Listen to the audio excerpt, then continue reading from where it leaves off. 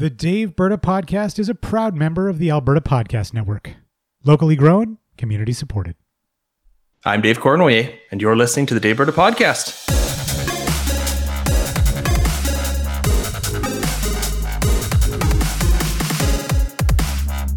We are recording this episode on September 26th, 2021, and I'm joined as always by our producer, Adam Rosenhart. Hey, Adam. Hi, Dave. How's it going? I am excited that it's fall. It's beautiful outside. The leaves are falling. And who knows, other things may fall yet too in the Alberta landscape. Yes, absolutely. There's a lot falling in Alberta right now, and we're gonna talk about that today with our special guest. I'd like to welcome Brad Lafortune back to the Daveberta Podcast. Brad, for loyal, longtime listeners, Brad, you might recognize Brad and remember he joined us, I think, back in 2019 in one of our post-provincial election episodes. Brad joined us to talk about the fallout from that. Welcome to the podcast, Brad. Thank you. It's great to be here. It's great to be back. Yeah, that was a good conversation, and I am happy to be here today. There's a lot of exciting things going on in Alberta, so looking forward to the discussion for sure. Yeah. Well, again, thanks so much for joining us. Can you tell our listeners who may not know you, tell us a little bit about yourself? Yeah, for sure. So my name is Brad. I work at an organization called Public Interest Alberta, and I've been there for about 6 months as the new ED. It's a nonprofit advocacy organization, nonpartisan, and we focus on everything from early learning and childcare to seniors care in the name of the public interest. So we're trying to preserve and strengthen public services and public spaces, and mobilize and educate our members and the public to get involved and engage in politics. So it's a really exciting time, obviously, to be doing our work, and that's what I do for a day job. Other than that, I'm just kind of a regular guy. I live in Edmonton with my daughter, and I'm just suffering through the Kenney rain like the rest of us. So, can you tell us a little bit about some of the work that you're doing with Public Interest Alberta? One of the things that comes to mind immediately is the work on childcare, affordable childcare. Yeah, definitely happy to. We've got a few different campaigns. We have 7 priority areas, but one of our big ones right now is early learning and childcare. For the past 6 months since I came on board, we got our task force together and said, what is our, kind of story of now? And what is our opportunity, ahead of us, given the federal budget that came out in March, right? So we've got $30 billion close to on the table for the provinces to engage with the federal government on framework agreements to get real system building on the ground for childcare.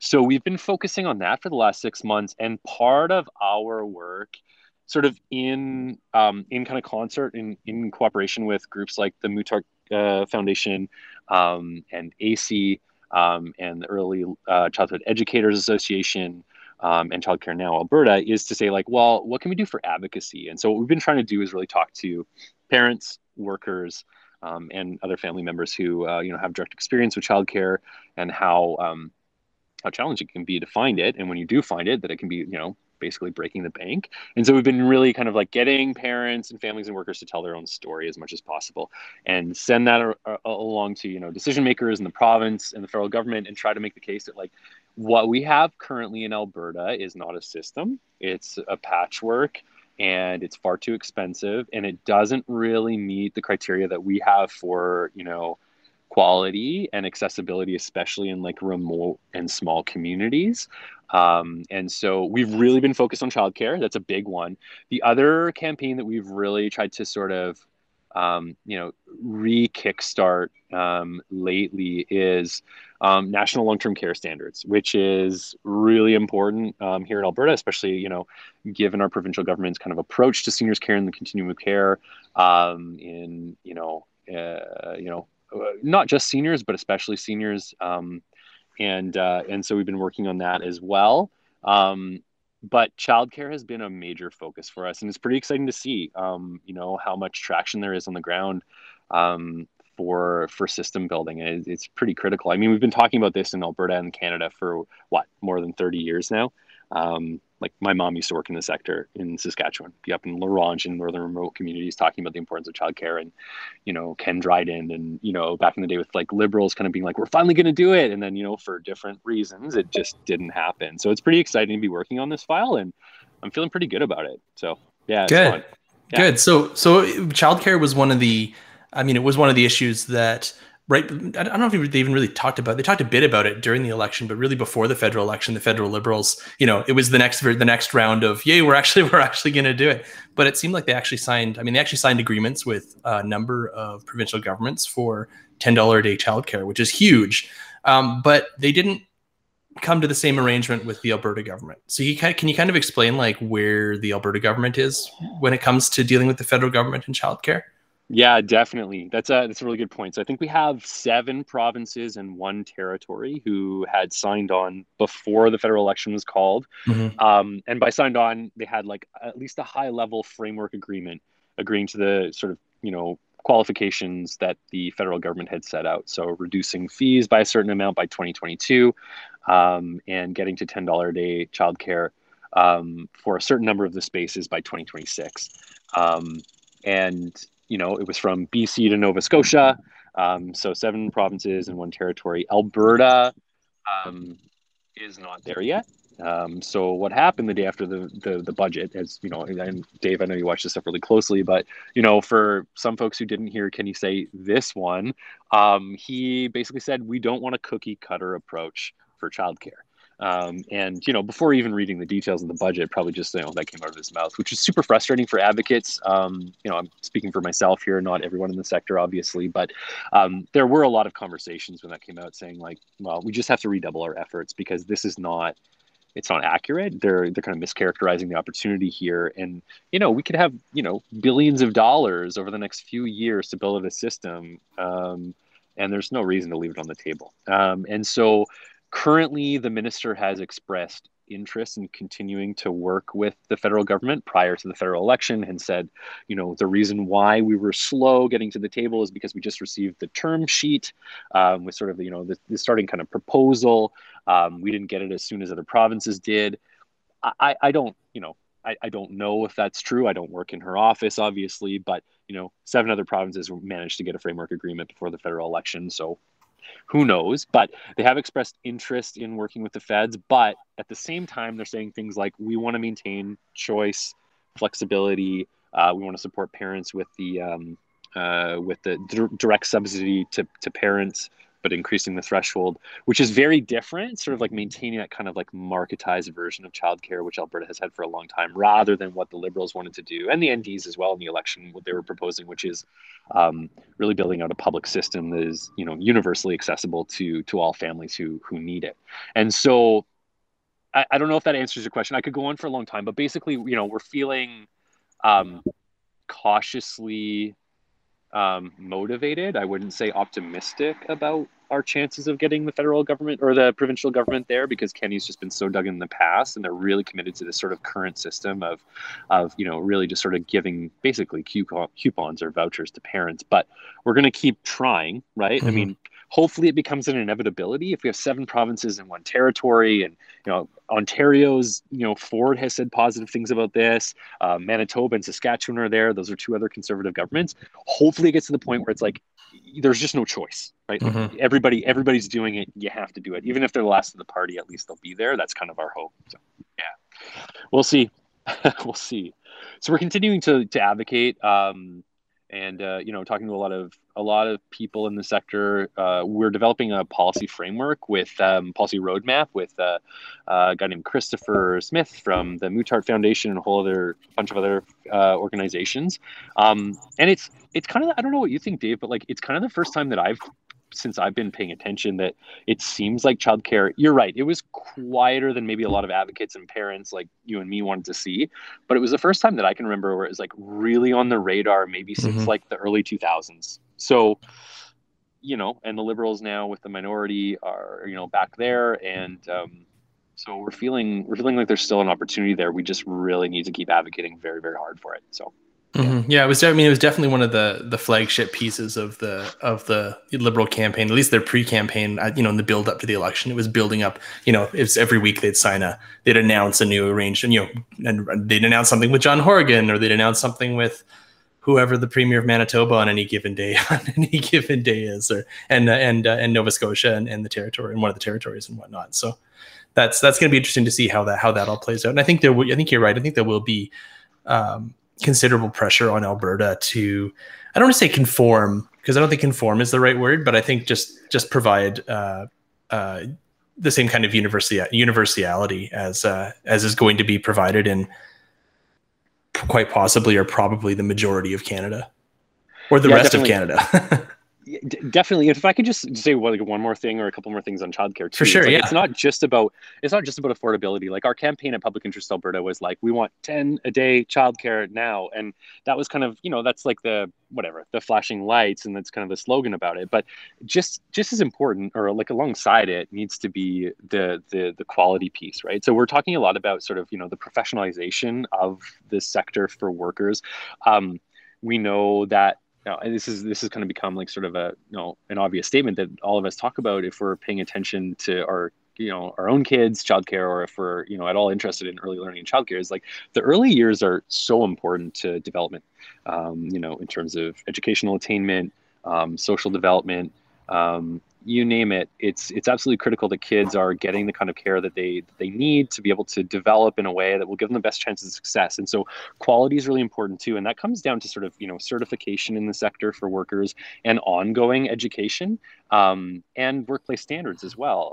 And starting at the most obvious point, like compensation in the sector is not what we feel is fair or adequate for workers in the sector who are providing like a really important service when it comes to not just care, but also like education for young kids. And so we're focused on that aspect as well as just sort of, bringing costs down, so that workers, will hopefully stay in the sector longer and be compensated while they're there in a way that they deserve. So that's really critical too. And I think we're just starting to talk about that a little bit more as a sort of like, network of advocates, which is exciting. It's good.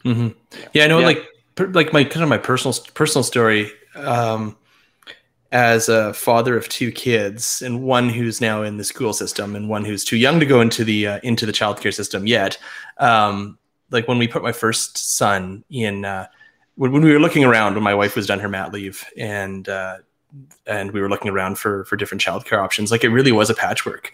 And like we went and looked at daycares, and we looked at childcare centers, and like as a new parent, it was just such like number one, it was hard to find a space at first, but then but you didn't know, it seemed totally inconsistent. Like, they all seemed okay, and the people who ran the facilities and ran the businesses, they all seemed great, and they seemed like they were in it for the right reasons. And but it was like, as a parent, like I had no, there was some of them were accredited and some of them weren't.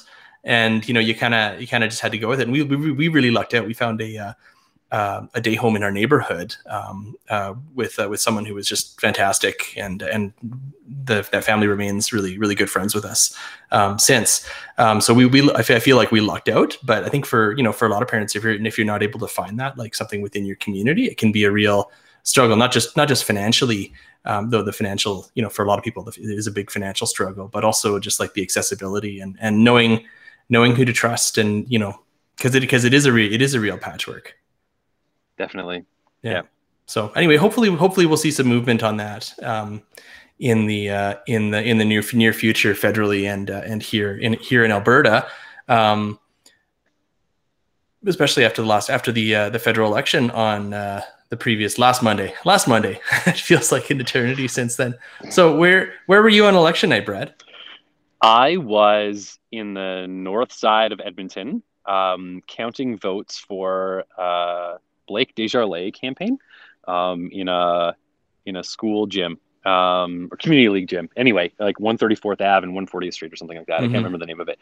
So I was there, and then I drove home quickly as possible to like watch the results come in at home. They had like a Zoom party for that local campaign, but obviously people weren't getting together in person. So and then I just watched the results as late as I could, and then crashed. But yeah, I was counting vote for Blake Desjarlais' campaign. So and how did that go? How did that campaign go? How did that race go?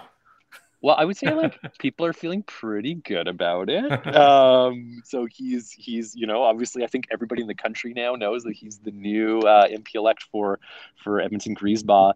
And what I really loved about the campaign is like it kind of brought together like progressives from like it seemed like across the city, maybe the province. Like Mm-hmm. I wasn't doing a ton. Like I keep busy with PIA stuff obviously during the day, but I was pulling vote in the advance and then counting on E-Day. And so I volunteered for maybe like 10 hours on the campaign, but wanted to do a little bit. But like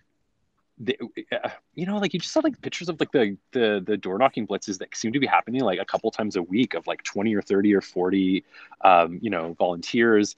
And even interestingly, I'm sure that you noticed this as well, like the provincial caucus got engaged in a way that was maybe a little bit interesting, maybe surprising to a couple people. So it felt good throughout, but also like Kerry Diotte seems to have, I'm not sure if it's 9 lives, but like he's come close to losing a few times and hasn't. So it was also a nail biter, right? That riding is very it has pretty entrenched sort of voting habits, but it felt good throughout, and obviously a really awesome result. And all kudos to Blake Desjarlais. He's just a fantastic person, and wonderful energy, and I think he's going to do awesome things in Ottawa and at home as a local MP.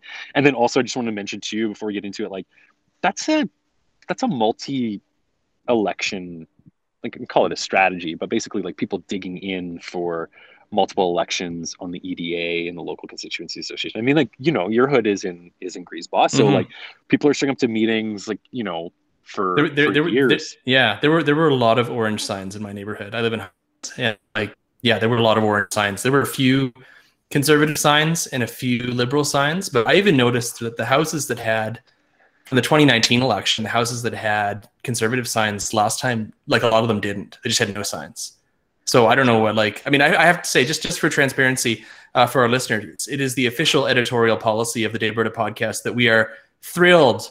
We are, beyond the moon that Kerry Diotte lost the election, because we think he was an absolute horrible MP.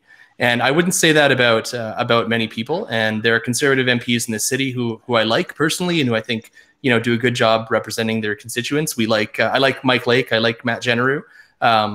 I think they're good guys, and they work hard. I didn't think the same of Kerry Diotte, and having him being my MP for 6 years, you could really see how the quality of MP you were getting over those 6 years. So we are thrilled that Kerry Diotte lost, and we wish to officially congratulate Blake Desjarlais on being elected. No, it was a thrill. It was a really interesting, really interesting night, and it kind of, he took a lead. Desjarlais took the lead really early on, and it didn't really seesaw, but the margin kind of grew and shrunk over the course of the night as the polls were coming in. It was 1 minute it was 1,000 vote margin, and then it was down to 400 votes, and so it was a bit of a nail biter. And because of the way Elections Canada reports the election results, they don't release the poll by poll results. So like in a riding like Griesbach, where the south half of the riding is much more orange and the north half of the riding is traditionally much more blue, it's if you don't know where the polls are being reported from, it's kind of hard to follow, because you don't know whether there's if the conservative candidate is 100 votes ahead, you don't know if there's a big orange poll that has yet to be reported. So Yeah, definitely. I have to say, Dave, like very diplomatic sort of assessment of Kerry Diotte's time in office. That was very, very well done. I would say something similar, but maybe not as careful as you, but I'll leave that.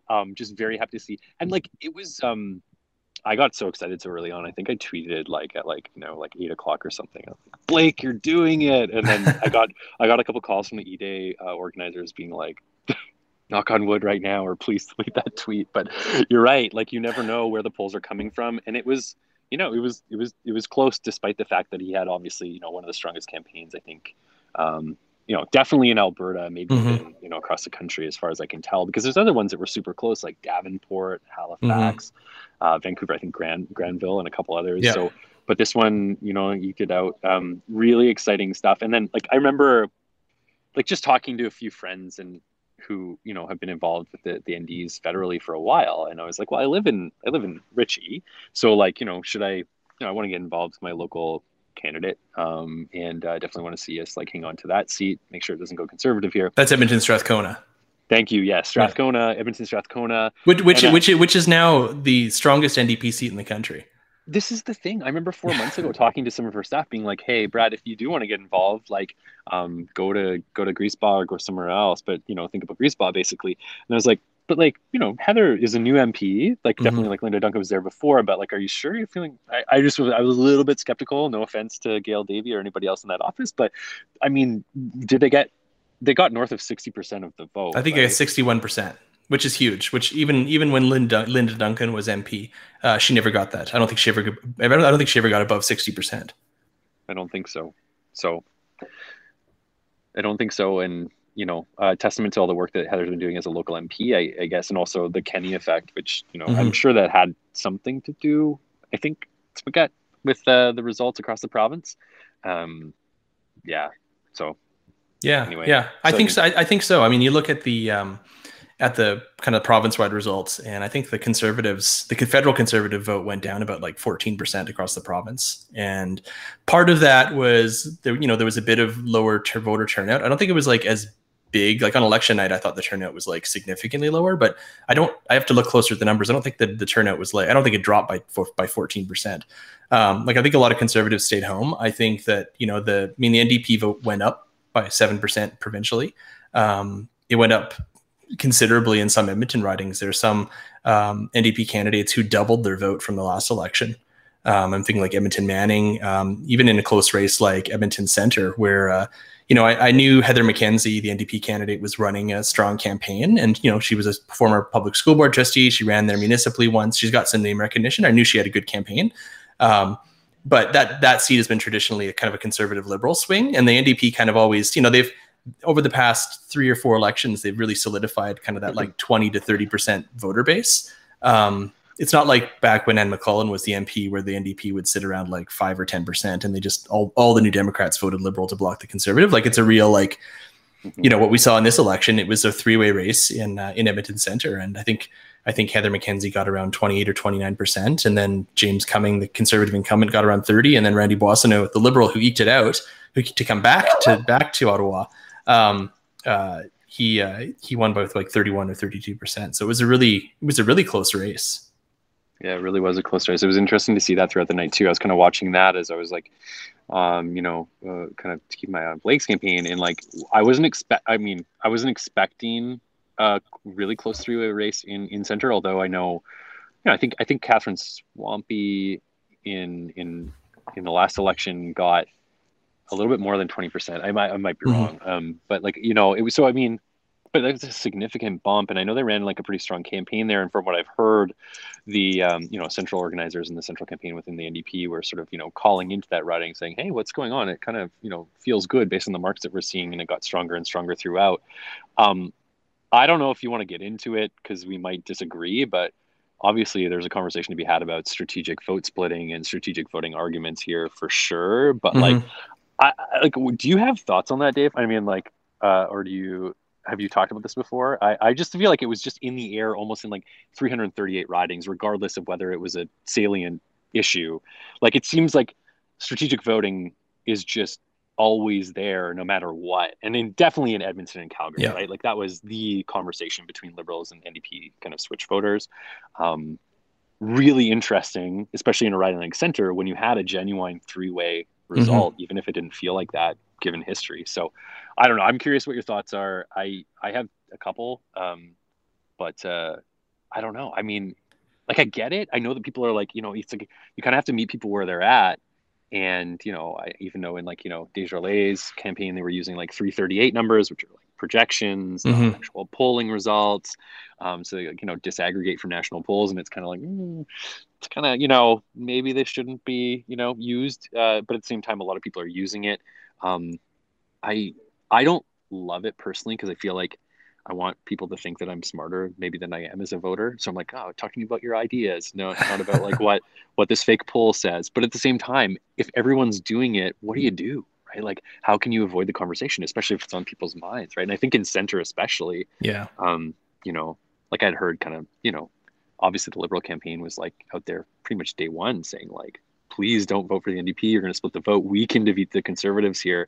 Same thing was happening in like, Griesbach, and other ridings as well, probably Millwoods, 6 or 7 in Alberta, and then across the country. So anyway, that's kind of a bit of a rant about strategic voting, but I feel like it's just so in the air in federal elections, especially between the NDs and the Liberals, right? So Well, I think especially here in Alberta, where it's, you know, I mean, you know, the 2019, it was, you know, it was only one, we only had one New Democrat and 33 Conservatives elected. So, you know, that I mean, it happened, the strategic vote thing is not unique to Alberta, but I think it feels more intense here. Like when between, you know, discussion, I mean, between, you know, because there's like, you know, there's like liberals and New Democrats, and then there's like people who identify themselves as progressives. Right. And, you know, they're not party members. They'll a lot of them feel comfortable voting for NDP or Liberal, depending on who looks like they might be able to beat the Conservative. So I think especially in Edmonton, there's a lot of kind of pragmatic, I want to call them pragmatic progressives who kind of float in between the two, depending on you know, who looks like they're able to beat the Conservative. But in a case like Edmonton Centre, I think that's really interesting because you know, Randy Boissonneau's message was, you know, progressive voters unite behind me, you know, we can beat the Conservative. Well, progressive voters didn't unite behind him. You know, Randy Boissonneau won with 33%, with 32 or 33%, which I think is the same percentage he got in the last election when he lost. And this time he won. So like, you know, I mean, the message that result sends to you know, to New Democrats who might want to vote for a Liberal in order to be a Conservative is that you can vote for a New Democrat and actually elect a New Democrat in Edmonton Centre, like because Heather McKenzie almost won. So, you know, I wonder going into the next election whether how potent that message is going to be about whether the NDP is going to be able to hold on to that vote, and whether it's going to, I mean, wildly. This is why I'm, you know, just hold on. I'm putting this wild idea out there. You know, in 2024 or 2023 or 2022, or like in November when we have the next federal election, I don't know, whenever the government falls, you know, will we see a situation where Edmonton Centre becomes a Liberal NDP race? Like, that's kind of wild. Wow. Like, I mean, the evolution of Alberta politics are our urban centres. I mean, not saying the Conservative vote's going to dissolve, not saying the Conservatives won't win in Edmonton Centre again because they're competitive there, but like, you know, will we see a situation where, you know, we have urban ridings that take on more of an urban character and they become more of a race between the Liberals and the NDP, kind of like you'd see provincially in the past, like provincial ridings where you'd have the Liberals and the NDP kind of competing for first and second. And I do wonder if like a riding like Centre is kind of becoming that. But that's, you know, that's speculation. We'll see what happens in the next election. I do think it was interesting that the federal NDP did focus on Edmonton. I mean, we had Jagmeet Singh visit Edmonton twice during the campaign. In the first week, he spent the first week he spent an entire day campaigning in Edmonton-Griesbach with Blake Desjarlais. So like from the beginning, you know, the NDP saw that this was a target riding that they could potentially pick up. And then he came back the weekend of the campaign, the weekend before the election, he came back and had a kind of one-on-one or like a group discussion with some nurses and healthcare workers outside the East Edmonton Health Centre. Kind of made a stop on his way back to Burnaby and to Vancouver. So, I mean, I think that's interesting because most of the party leaders didn't spend much time here in Alberta.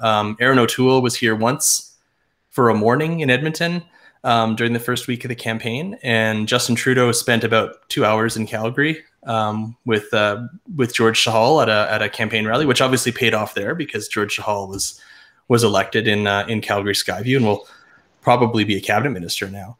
But one of the things that you touched on, Brad, which I think is interesting, worth noting, and I think a lot of people outside of Alberta didn't really catch on to how meaningful this might be, is that, you know, Rachel Notley and Janice Irwin and many, you know, probably half a dozen or a dozen NDP MLAs were out door knocking and campaigning with Blake Desjarlais, which is like the opposite of what happened in 2019 during the federal election, where the NDP were really on the backs of their heels and trying not to be associated with the federal NDP. And that almost exclusively had to do with the issue of oil pipelines, which was not on the radar at all in this federal election. I didn't hear anybody in Alberta really talk about it. Like, I heard the UCP put out a bunch of kind of Instagram ads on the last day of the election, which I don't really know what they were trying. Like, it was probably like a null effect. Like, I don't think anybody was really paying attention to it, kind of attacking the federal NDP and the provincial NDP on pipelines. But like, it wasn't on the radar at all compared to 2019, where it just like sucked up all of the oxygen. It's like the only issue that people would want to talk about in 2019. So I think that's significant. And I wonder about the kind of the mending of, of at least publicly, the mending of the relationship between the federal NDP and the provincial NDP in Alberta. And I mean, when you look at the poll results or the province-wide results, the federal NDP got around 19% in Alberta, which I think is might be a record high.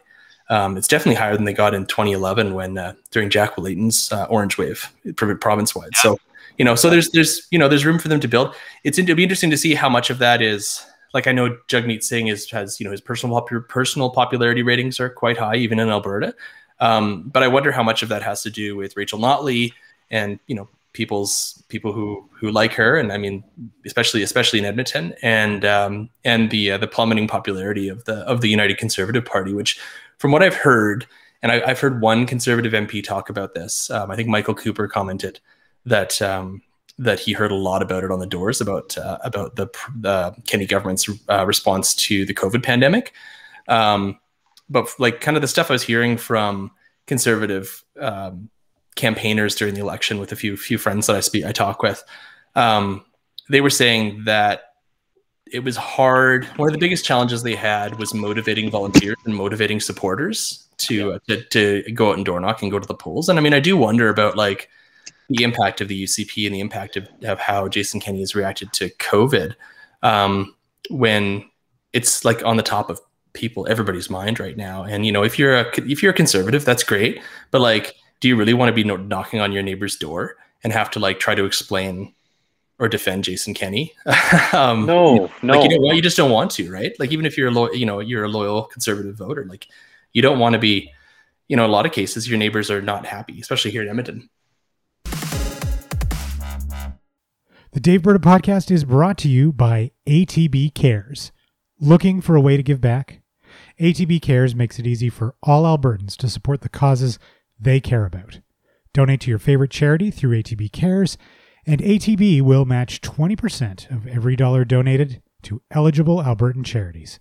To learn more and donate, visit atbcares.com. This episode of the Daveberta Podcast is brought to you by Bessie Box, delivering healthy, naturally raised meat and seafood right to your door. Bessie is a small team in Alberta that delivers local food straight from the farm to you. Choose from Alberta grass-fed and finished ground beef to sustainable Atlantic salmon from British Columbia. You can order on your schedule, whether it's a one-time order or a regular subscription to your favorite Bessie Box. All conveniently flash frozen and portioned, so you always have healthy meat and seafood ready to cook up a storm. Go to bessiebox.com to order yours now. Plus, APN listeners can use the promotion code APN10 to save 10% off your first order. That's code APN10. Enter it on checkout at bessiebox.com to save 10% off your first order. It's a really good point, Dave. Like, you don't want to defend the Conservative record in Alberta on jobs, on the economy, on pipelines, and certainly not COVID and public health response, right? So like, what is there to talk about, right? Like, I mean, like, Biden, is not going to let Keystone happen. We haven't been able to make headway on any other, energy infrastructure in a significant way.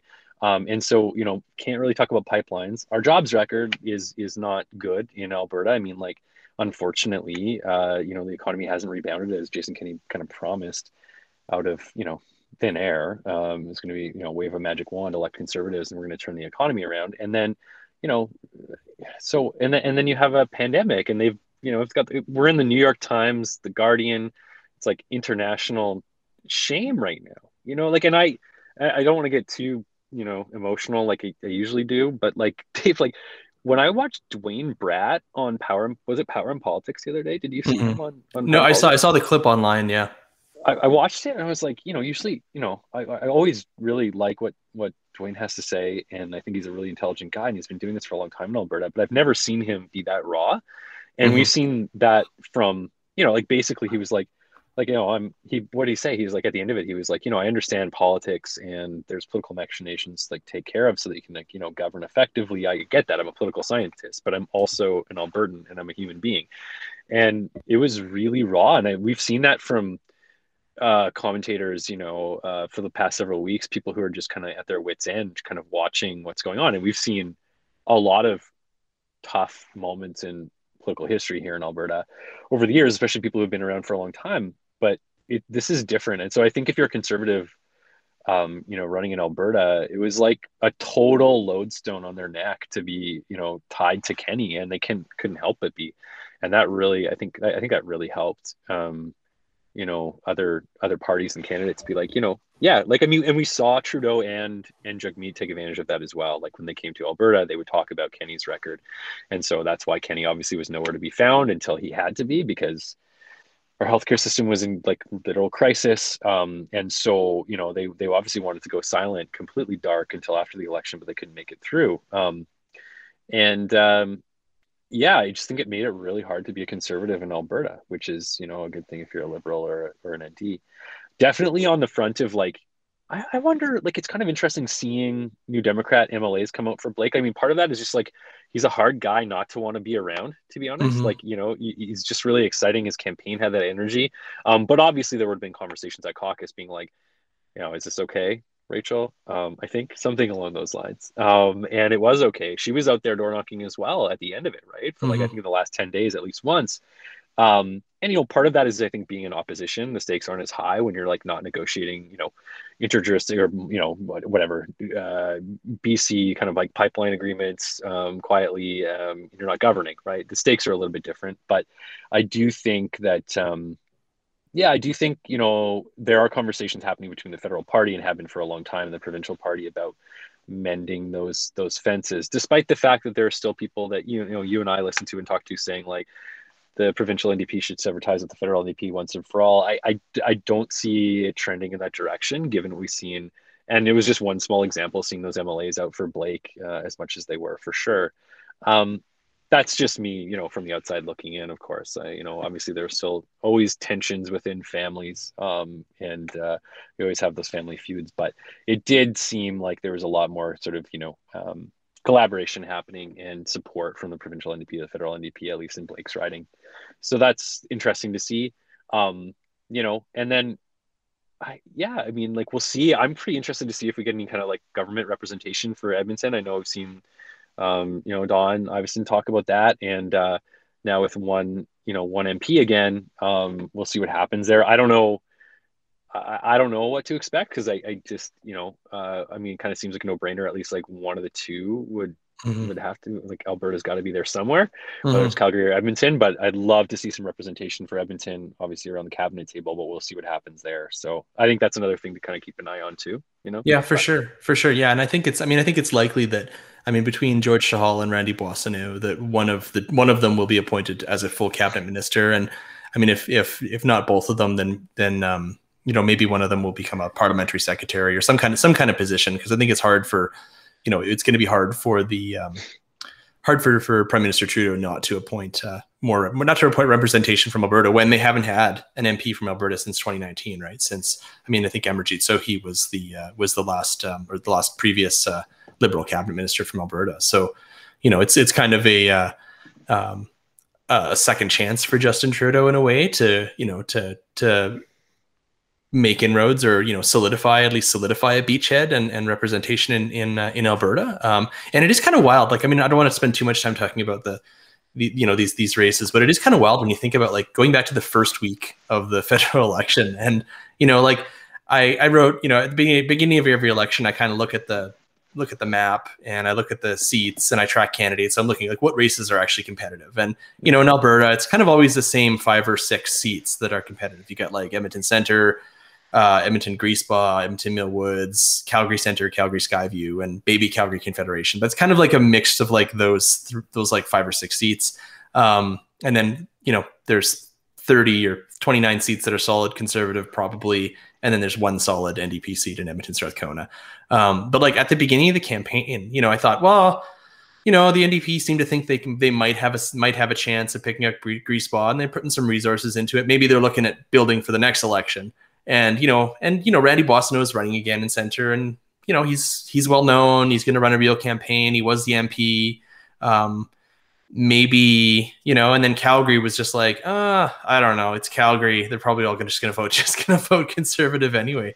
And then it ended up being four, so 3 seats that went that switched hands to the non-Conservative parties. So, that's not a lot for for other provinces that are used to, or potentially, can see big swings. That's, that may be a little something, I'll not sound like much, but for Alberta, that's a big deal, especially in this election where, nationally the Liberal vote wasn't fantastic and they were still able to win a couple seats here in Alberta. And same with the NDP were able to, even though neither party really increased their seat count by much. I think I was looking at the numbers from the last election compared to this election, and I think the NDP have 1 more seat than they did before, and the Liberals have 1 more seat, and there's a couple seats, there's 20 seats out of 338 that have actually changed hands between parties. So it's exciting that at least 3 of those seats were here in Alberta. Totally. So we talked a little bit about the the impact of the provincial election, or the impact of the provincial parties on this federal election. Let's talk about what's actually happening in provincial politics in Alberta. Jason Kenney on vacation comes back, makes an announcement or two, then kind of disappears until he absolutely cannot stay out of public sight anymore because the ICUs are filling up and the hospitals are filling up and COVID cases are skyrocketing. And he makes this announcement introducing new public health restrictions or reimposing public health restrictions, days before the federal election, implements the not a vaccine passport.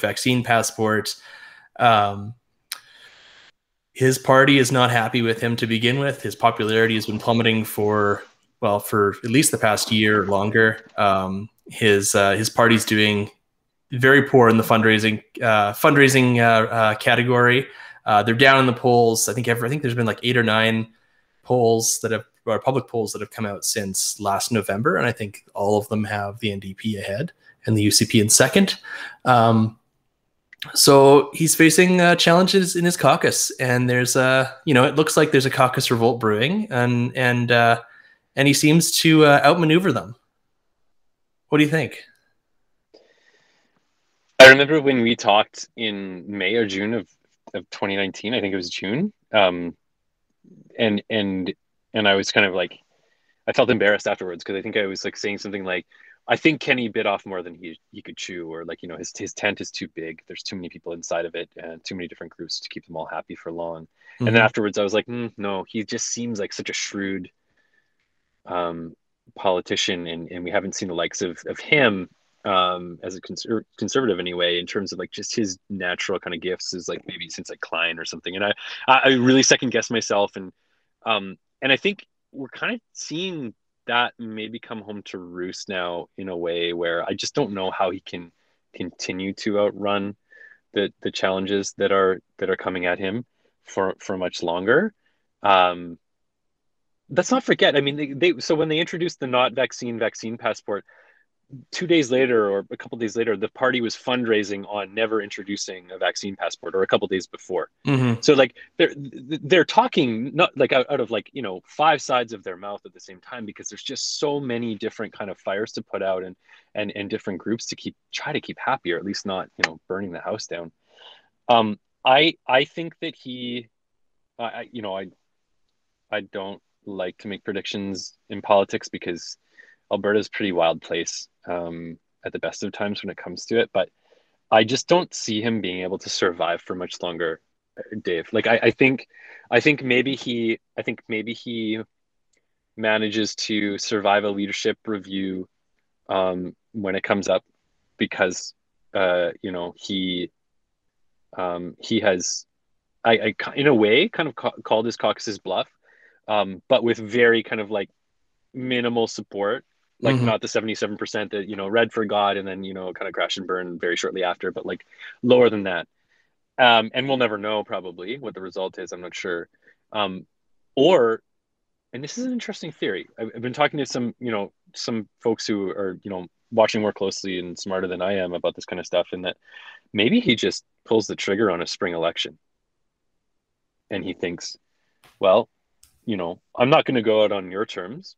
And if I'm going to lose anyway, I'll roll the dice in an election. And at least, not that he wants to necessarily take people down with him, but I don't think he's really shown any sort of interest in, loyalty to the party or the caucus or the movement per se. I think he's really interested in his own career personally, without ever having met the man. And so, I wouldn't be surprised maybe if we see an election in the spring. I wouldn't be surprised. I have no idea. Mm-hmm. And so, but I don't to answer your question though, Dave, I just don't see how, I don't know how many more cards he has left to play. It's just how do you go from saying we're open for summer, we're open forever, COVID is ending, face it, whatever one of the Matts said on Twitter about that. I think it was the Matt.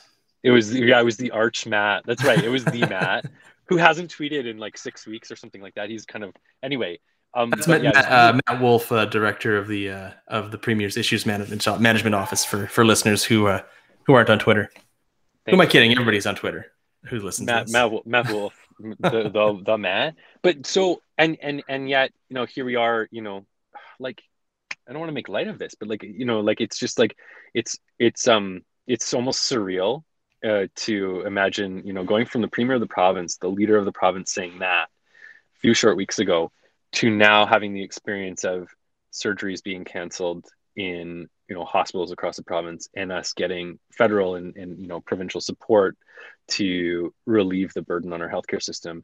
I'm in a couple conversations with organizers and activists in the healthcare community, who are Protect Alberta or Protect Our Province and other sort of activists and grassroots who are the stories that they're sharing right now are just actually horrifying. We've all kind of heard it now for the past few weeks, but then to have a premier sort of as you say, basically go away, and when he does stand up, he says sorry, but no, sorry, not sorry, and I was hoping for better, but that's not a strategy. It's just not, I'm sorry, it's not fucking good enough for anybody anymore. And I think his caucus is starting to just not starting to, but they've had those tough meetings over the past couple of weeks internally, and we saw Leela here come out publicly and a few others say including the VP of policy or something, saying enough is enough. I used to be a strong supporter, but he's not fit to lead anymore. And so, I mean, I don't see how he can survive for much longer, and I don't think he should for the good of the province and the healthcare system. It's just too much.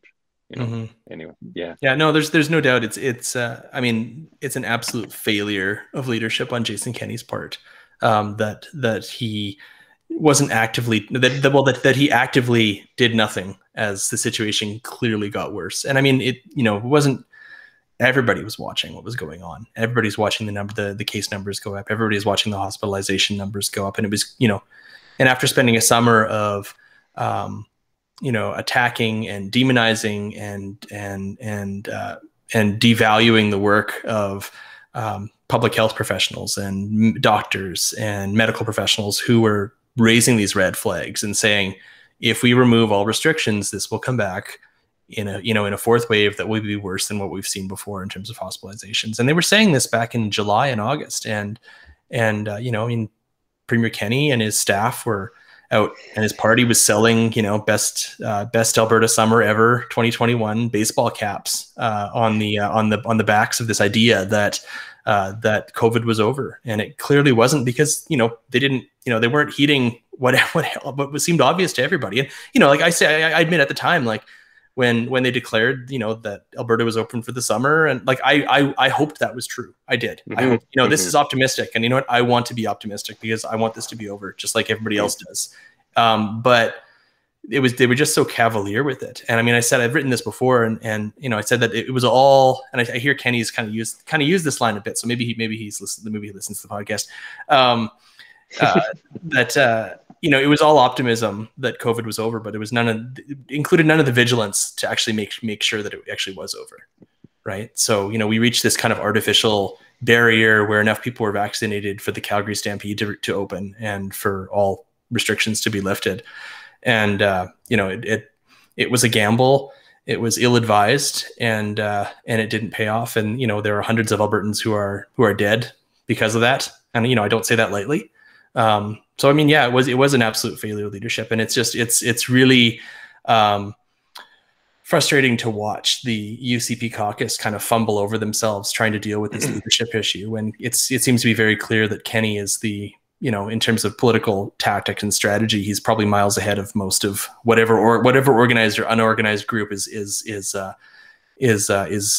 challenging him in caucus. And it feels like it's an unorganized group. We hear what happened in the caucus meeting this week when I think it was RJ Sigurdsson, who's a MLA from Southern Alberta, is said to have tabled a motion of non-confidence in the Premier's leadership. And he then withdrew it when it was decided or was figured out that they couldn't have a vote anonymously. Well, why does it have to be anonymous? If you really believe this, stand up, because, there's a lot of Albertans and a lot of conservatives and UCP voters who are, who want them to figure this out. So it's going to go to a leadership review in the spring. And I mean, I think that was, this was probably Jason Kenney once again outmaneuvering, this opposition in the caucus and in the party. And, they've given him a longer leash, and he's probably going to hang them for it, because he'll he's no dummy. He's a political operator. That is literally his career. He's a career politician, and maybe he won't survive then. But it seems like they've just given him an opportunity to kind of outmaneuver them once again. And I think back to I tweeted about this a couple days ago. Back in 2014, so it would have been like March 24. I think it was March 2014. There was a very tense progressive conservative caucus meeting out at Government House, and this is right when it was at the height of all of the Alison Redford scandals, and the government was basically blowing itself apart at the time. And there was a caucus meeting, and there was rumors that there was going to be a coup or a revolt in the caucus, and they were going to basically do something similar and have a non-confidence vote, or a whole bunch of MLAs were going to walk. And they all walk out of the meeting, and they're all smiling and happy and clearly totally making, totally a show, right? Because, you could tell they were probably yelling at each other at a certain point. But saying that we're more united than ever and whatnot. And then 10 days later, Alison Redford resigned as premier. So, we could see something like that where, things just escalate so quickly internally that the premier's, basically forced to resign if there are MLAs who decide to leave. But I don't think, Jason Kenney won't go down without a fight. He is a, he understands the internal party politics. He is a survivor of internal party politics. So it'll be very interesting. And the longer he stays on, I guess the better for the opposition, better for the NDP, because he's certainly their number one fundraising weapon, I should say. When we were chatting the other day, it was at 3 quarters the NDP has out fundraised the UCP, and it's has it been widening every quarter? It's pretty impressive regardless, their results, and he is just the perfect target for the opposition. I think it's definitely worth noting that the opposition has a leader in Rachel Notley, who has been saying now for, time is weird during COVID, but, going on 2 years, I'm the leader of the NDP. I plan on being the leader of the NDP going into the next election. I'm going to be running for premier again.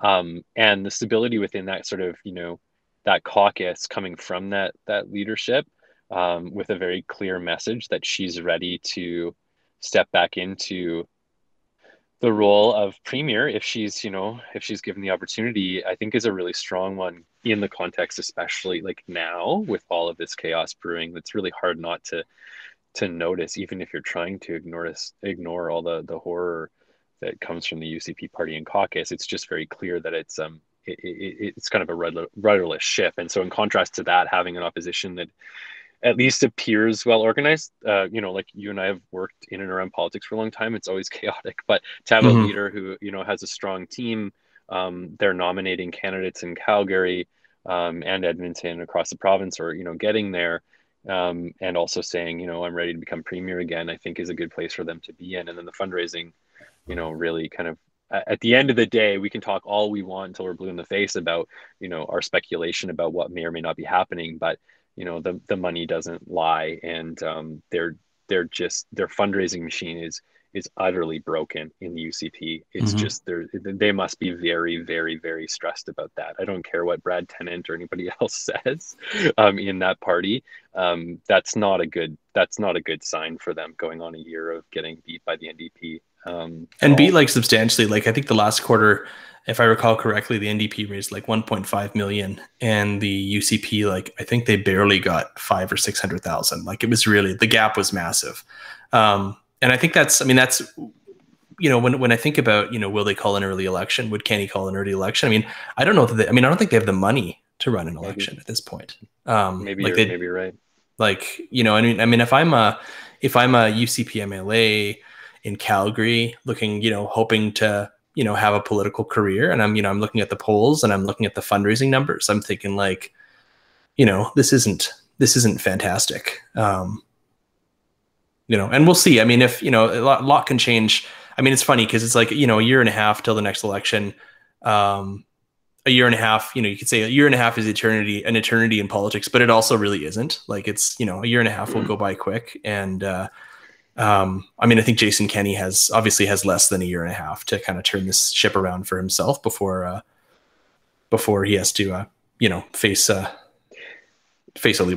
leadership race, or face a leadership review at least. Yeah, no, you're right. It's a long time, but it's also not when it comes to sort of the NDP and the UCP thinking about what the major question of the campaign is going to be. And I think whether or not we're living in COVID, like even in the federal election, you saw the Liberal campaign personally, like I was watching it and thinking like, they really sort of tried to situate it in sort of like, who's best to sort of lead us out of, the ending of and the kind of, after period of COVID. And that was, maybe a little bit of an overswing or over focus on that question. But I agree, like, even if it's like in the spring or if it's 2023 between April and June or whatever it's supposed to be for our provincial election, that regardless of whether or not it's a COVID leadership question, I think it's going to be a leadership question. Like, it's going to be like, who do you want, whether it's a public health crisis or the future of the economy, even though people have concerns, especially in Calgary, about the NDP's, approach to the economy. I think generally speaking, that's a hurdle for them as a brand. It will come down to different versions of the question of like, what kind of leader do you want? And I think it's very fair to say that Kenney has failed every single version of that question that people have, been asking basically since he's been elected, but especially during COVID.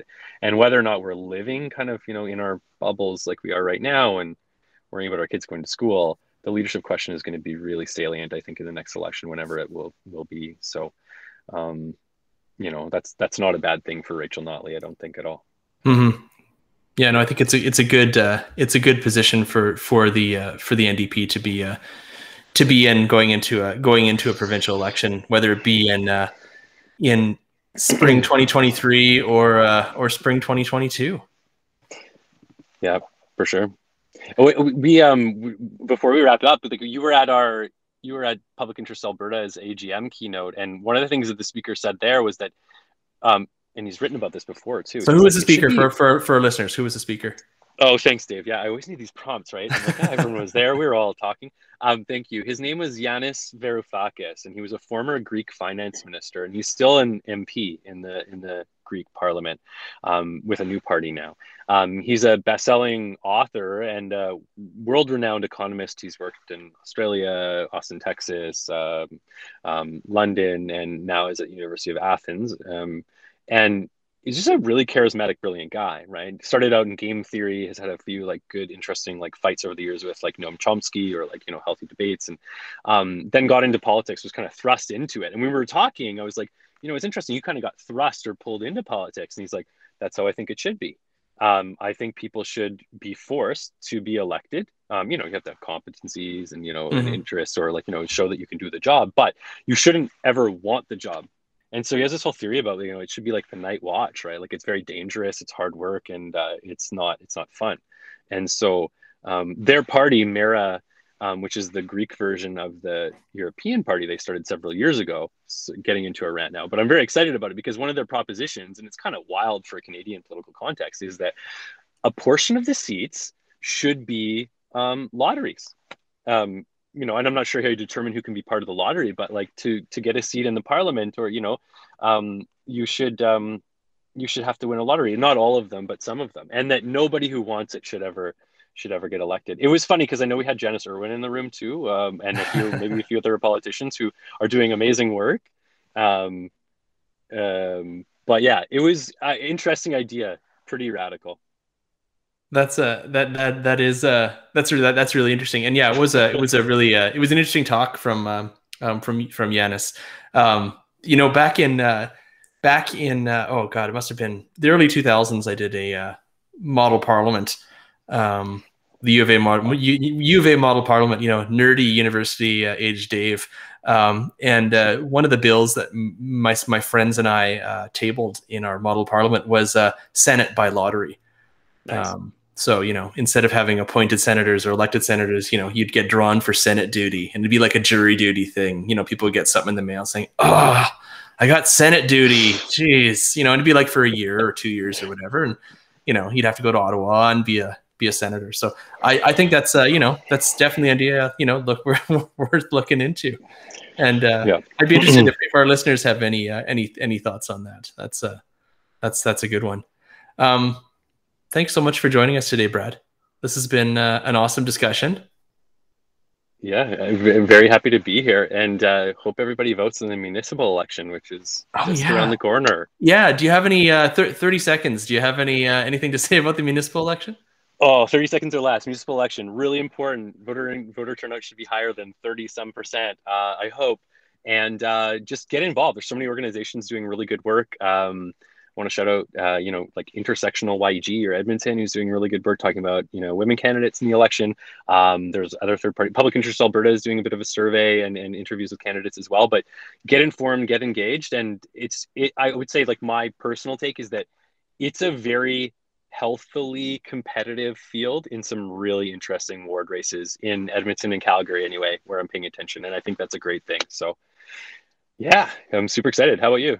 Yeah, I'm excited. I live in Ward Métis in the new city council ward in Edmonton, and we have like 12 or 13 candidates. So it's the biggest race in the city, and so that's going to be it'll be very interesting to see how things turn out. And then the mayoral election will be quite interesting to see how that turn out. We had in our last season in probably like May or June, we had Amarjeet Sohi join us on the pod as a guest to talk about his vision as for Edmonton as he's running in the mayoral election. So check that out if you haven't listened to it. I'll put a link on the for anyone who hasn't listened to it, I'll put a link on the show notes. So that was great.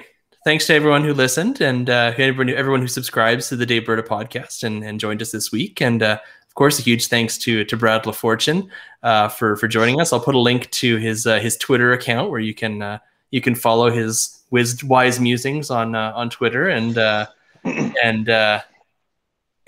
link to Public Interest Alberta, so you can find out more. A huge thanks to our producer, Adam Rosenhart, for making this podcast sound so great every time. Thank you, Adam. You're awesome. The Daveberta Podcast is a proud member of the Alberta Podcast Network, locally grown and community supported. Send us your feedback on Twitter and on Instagram at Daveberta. You can find us on Facebook, or you can just send us an old-fashioned email at podcast@daveberta.ca. And I forgot to note, the last episode, I asked you to send in your what ifs for Alberta politics, and I got a great list of what ifs. We haven't had a chance to cover it this week, but we'll talk about it next week, where we hopefully have a chance to talk about municipal election and the Senate election and the equalization referendum and the daylight savings time referendum. Maybe that'll come in our next episode. So thank you so much for listening. Have a great one.